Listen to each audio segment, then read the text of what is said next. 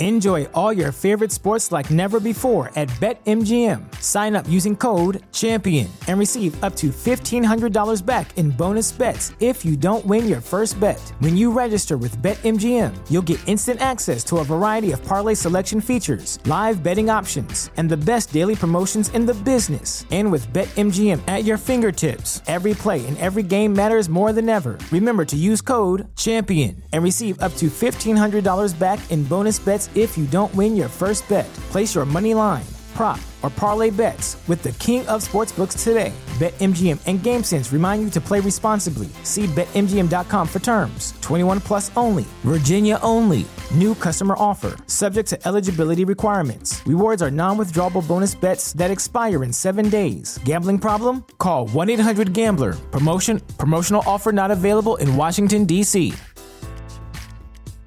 Say goodbye to your credit card rewards. Greedy corporate mega stores, led by Walmart and Target, are pushing for a law in Congress to take away your hard-earned cash back and travel points to line their pockets. The Durbin-Marshall credit card bill would enact harmful credit card routing mandates that would end credit card rewards as we know it. If you love your credit card rewards, tell your lawmakers, hands off my rewards. Tell them to oppose the Durbin-Marshall credit card bill. Welcome to Recotopia, a happy home for recommended movies, shows, and music from two people you can definitely trust. Trustability varies by region, no guarantees implied.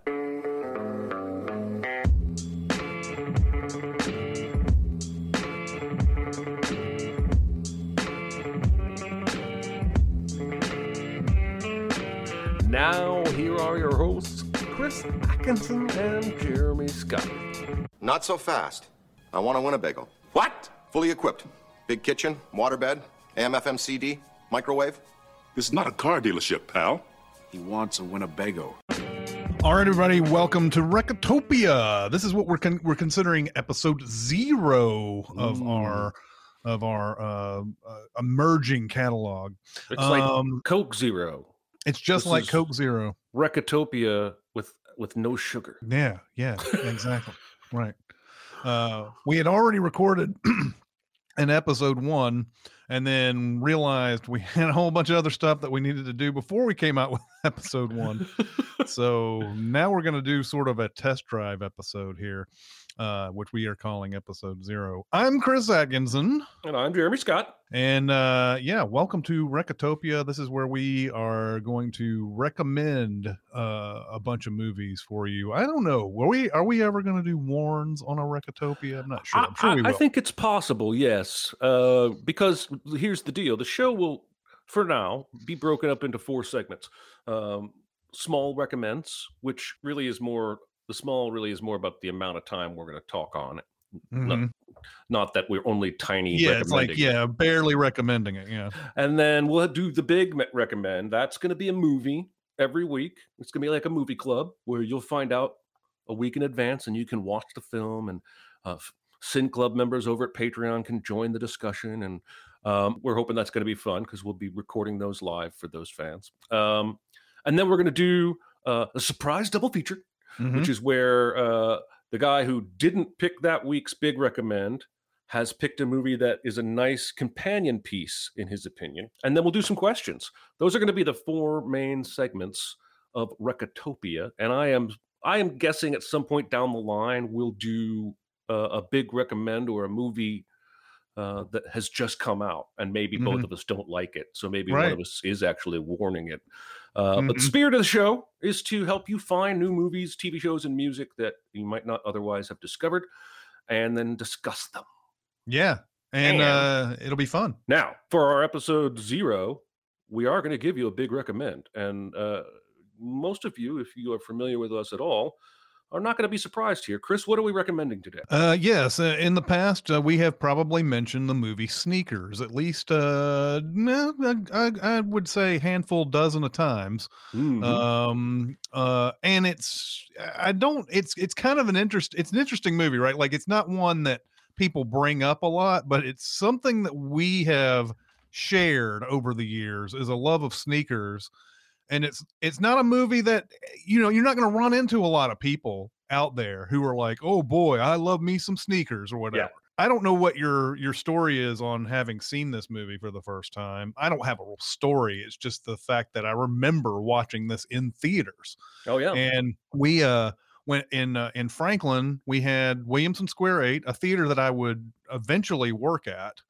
And we had another theater that was in another little mall. It was called Rand Cinemas or O'Neill Theaters, which it was a couple of different names over its time. And it used to get all these movies that Williamson Square didn't get, and they got Sneakers, and I saw Sneakers there. And it's just one of those movies. By the end of it, you're just got a big smile on your face. It's just it's so entertaining at every moment. I don't think there is one slow part in this movie. Even the parts that are supposed to be slow are not slow. Right. But there's also excellent characterization, right? Like a lot of heist movies, like Ocean's 11, there's not that much difference to me between Danny Ocean and Brad Pitt's character, except that Brad Pitt eats in every scene. Whereas every person on this team has such a uniquely carved out personality, down to the conspiracy theorist Dan Aykroyd, the blind, I just forgot his name, David Strathairn, River Phoenix being River Phoenix, Sidney Poitier adding this, like he was cast perfectly as the ex-CIA guy because his presence just lends credibility. Robert Redford as the charming guy with a little bit of a mystery. The cast is what makes this sing. I think it would have been a good movie, but this particular cast at this particular time. Now, my story is this is 1992 when this came out, and I'm living at home and a high school student, not allowed to go to movies. So the ones that I did sneak out and go to were the more high profile ones. So then 1993 rolls around, I go off to college and start hitting that video store with my buddy Josh every weekend, and it was literally pick up a box with faces we recognize. Oh, Robert Redford. Oh, Sidney Poitier, Dan Aykroyd. This looks fun. Let's throw it in. And we both fell in love immediately. I think that was one of the first movies I ever bought that I owned on VHS. Yeah. I had this on VHS as well. And I had one of those little, like 15-inch TVs with a VCR built in underneath it for my dorm room. And I would watch Sneakers all the time, every week, over and over and over again. And I just looked this up because I wanted to say this was not a huge hit, but this made $105 million. And and back in 92, that's pretty solid in a domestic tally for sure. Yeah, and they only spent $23 million. I don't know how they did that with that cast. I don't either. But it holds up today, even though there has been this internet explosion since, and it doesn't feel dated. It feels like a movie you could still make today with some tweaks to how you present, the encryption breaker to end all encryption breakers. Yeah, it starts off with we forget how advanced quote unquote hacking is at this point, right? Even though computers are not exactly in everybody's, I don't think they're in everybody's lives yet. The internet is still a little ways away. There's bulletin board systems and things like that going around, but there's not like a lot, you're not going there to a website. You're not shopping yet. You're not doing any of that type. You're not doing like legal shopping probably. But it's going back into the 70s where they're talking about, they're showing kids that it's the characters that we're going to get to know as Robert Redford and Ben Kingsley later on, who are in a dorm, who are hacking like government sites and everything. And Martin Bryce, as he's known at the time, goes out for pizza, and it's all because he loses, this little, where's the thing in the hand or whatever, like pick the right hand or whatever. He loses that, but then the cops show up right after that and pick up who's going to be the Ben Kingsley character. And so he has over time, he has created this. I love like they show that opening. They also show the opening sneak that they go into. And I love how it's succinctly put by the person giving him the check at the end. He's like, so people hire you to break into their places so that so that you can figure out, was it so that you, so no one can break into their places? So no one can break into their places. And he's like, well, it's a living. He's just not a very good one. She's so mean. Yeah. Go ahead. No, go ahead. I like how he turns immediately after that and walks right up the stairs. He doesn't go outside. He just walks right up on the boards. The board's all sitting there waiting for him, and he starts giving his report. It sets the scene really well, because you think when it cuts from that opening flashback to the first sneak, you don't really know these guys aren't criminals until he walks up there and kind of flips the script and says, I guess she says people pay you, but yeah. You get a taste of everybody's personality there, with Mother Underground spewing his cattle mutilation theories about the Dan CIA. Aykroyd, probably like one of his best performances that we never talk about. Dan Aykroyd is Mother in this. Yeah, I agree completely. Best line in the entire film comes in the final scene. He says, "I can't believe tomorrow's Thursday." Yeah. Timothy Busfield is in this. Mary McDonald, Donald Logue. There's the cast is, in hindsight, stacked. Now, when it was made, Donald Logue wasn't a household name. I guess he probably still isn't.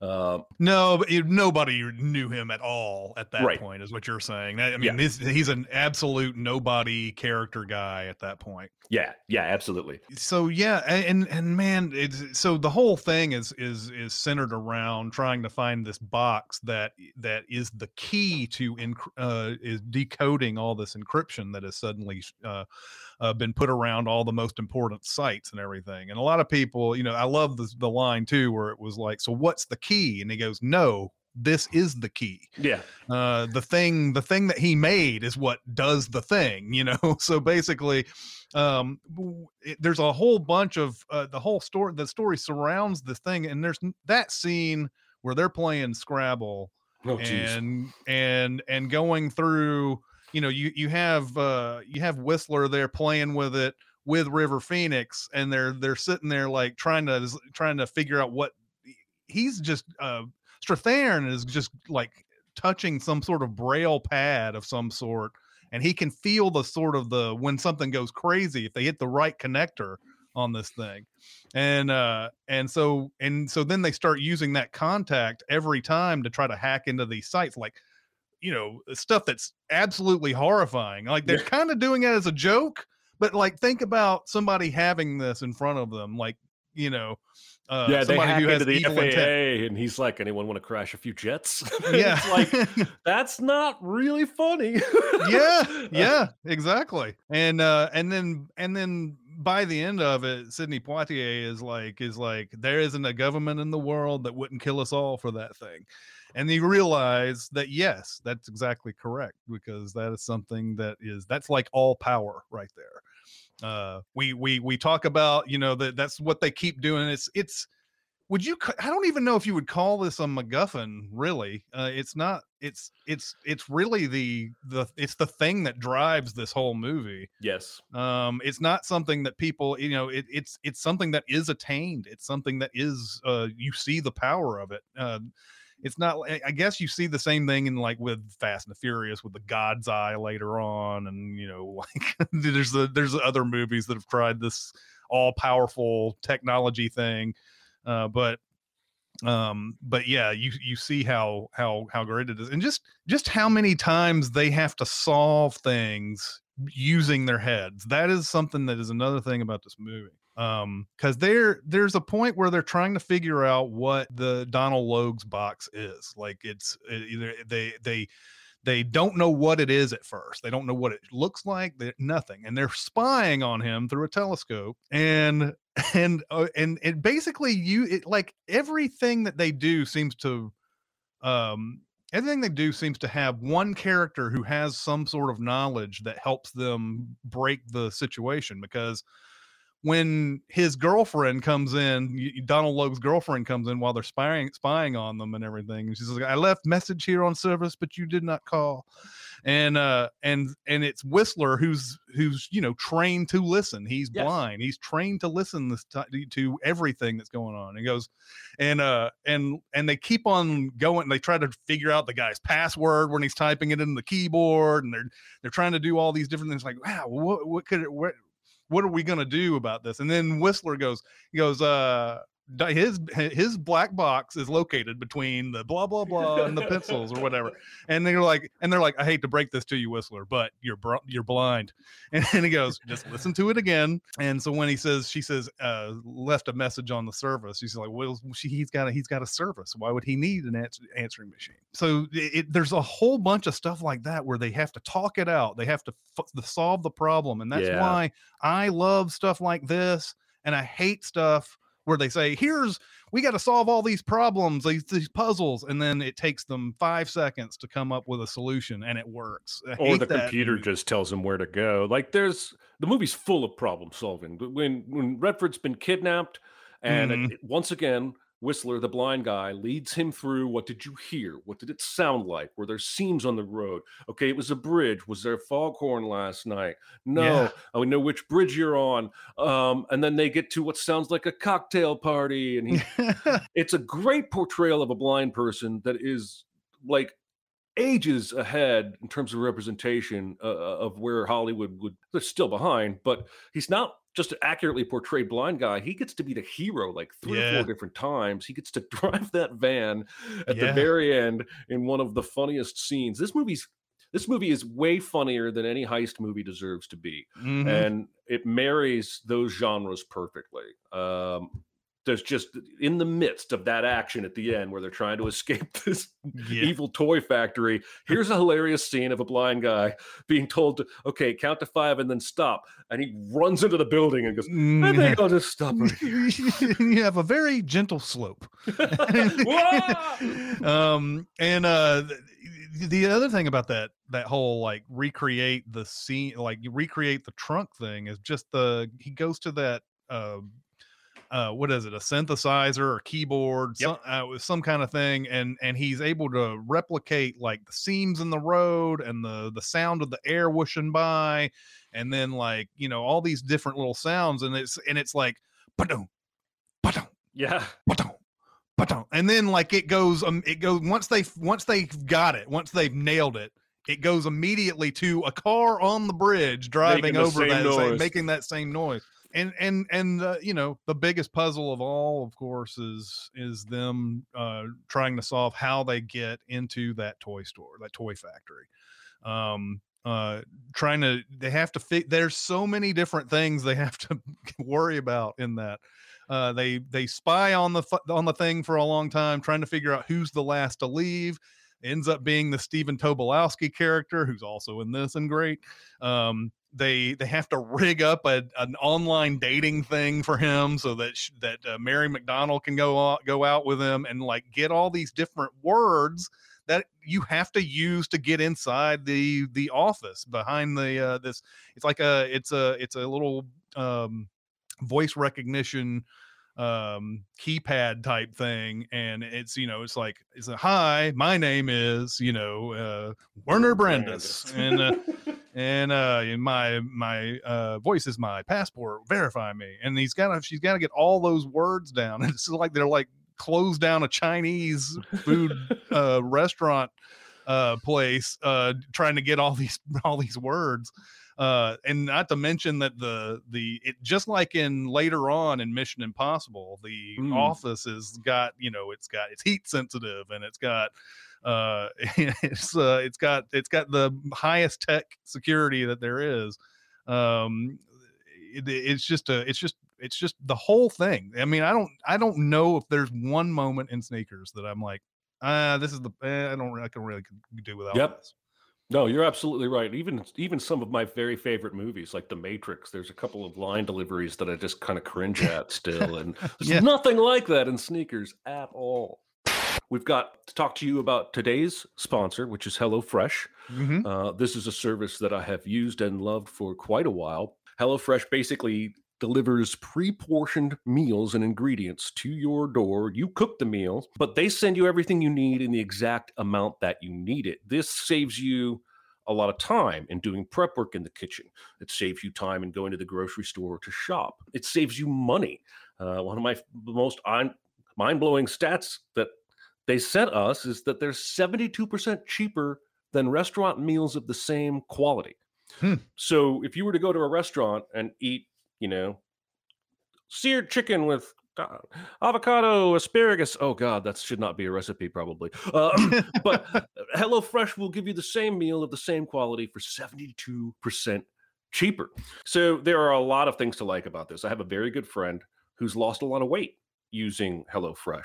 HelloFresh isn't even saying, hey, we'll help you lose weight. They're saying, hey, we'll help you eat healthier and we'll free up some time that you can use to exercise and do other things in your life and make your entire life. I like personally the variety, because when I shop for myself, when my wife and I are on our own to make meals, we're usually going, all right, are we going to have chicken, pork, or beef? And then we go, okay, are we going to have broccoli or Brussels sprouts or cauliflower? Like we get in ruts. And one of my favorite things about HelloFresh is they have so much variety in terms of the proteins, but also the vegetables, but also the seasonings. I never really knew what hoisin sauce was until I got into HelloFresh and used it on several recipes. And it has made me a better cook, whether I'm following a HelloFresh recipe or just whipping something up on my own. So if you are interested in HelloFresh, we've got a whale of a deal. If you go to HelloFresh.com/Recotopia16, that's RECOTOPIA 16, and enter the code Recotopia16, you can get up to 16 free meals and 3 free gifts. Nice. So go on over there, check that out, type in that code. You'll see what I mean in terms of the variety and the meals and the menus. It's seasonal. A lot of these popular restaurants these days are farm to table. Well, HelloFresh is doing that. What's in season now is what you'll get. And we really love it. So go to HelloFresh.com/Recotopia16 and use the code Recotopia16 for up to 16 free meals and 3 free gifts. HelloFresh, America's #1 meal kit. Can I still, even though we're doing an episode 0, can I still spring a surprise double feature on you? Sure. I even thought of one if you didn't. Oh, good. Well, we can both do it then, since this is episode 0. Yeah. Okay, so I'm going to sneak in a second one because I wanted to do the Phil Alden Robinson James Horner combo and do Field of Dreams and Sneakers, because they both have the perfect timing for that rolling deep piano. But I'm actually going to go with a movie called Safe Men. Okay, yeah. Which is young Mark Ruffalo and young Sam Rockwell and young Steve Zahn. Was this Rian Johnson? Oh, no, I don't think so. Who was John Hamburg. Oh, okay. Rian Johnson did a movie kind of like this at one point. I can't remember. I think he may have. This is a heist comedy. But I did see this. Yeah, that's the reason I'm pairing it with Sneakers. It's about Steve Zahn and Sam Rockwell basically get mistaken as safecrackers and decide to take the gig, but there's actually a real pair of safecrackers that the mobsters were trying to hire instead, and of course they end up crossing paths. My favorite scene in the whole movie, they're trying to steal the Stanley Cup, by the way, if you like hockey.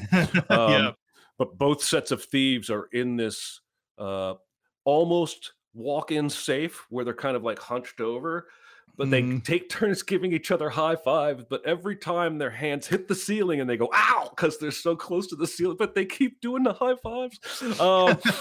It's just a charming, I just think it would be a really fun double feature, back-to-back heists with, lots of comedy through. This one's much more comedy forward and less serious, but I still think it would be a fun piece. What was yours?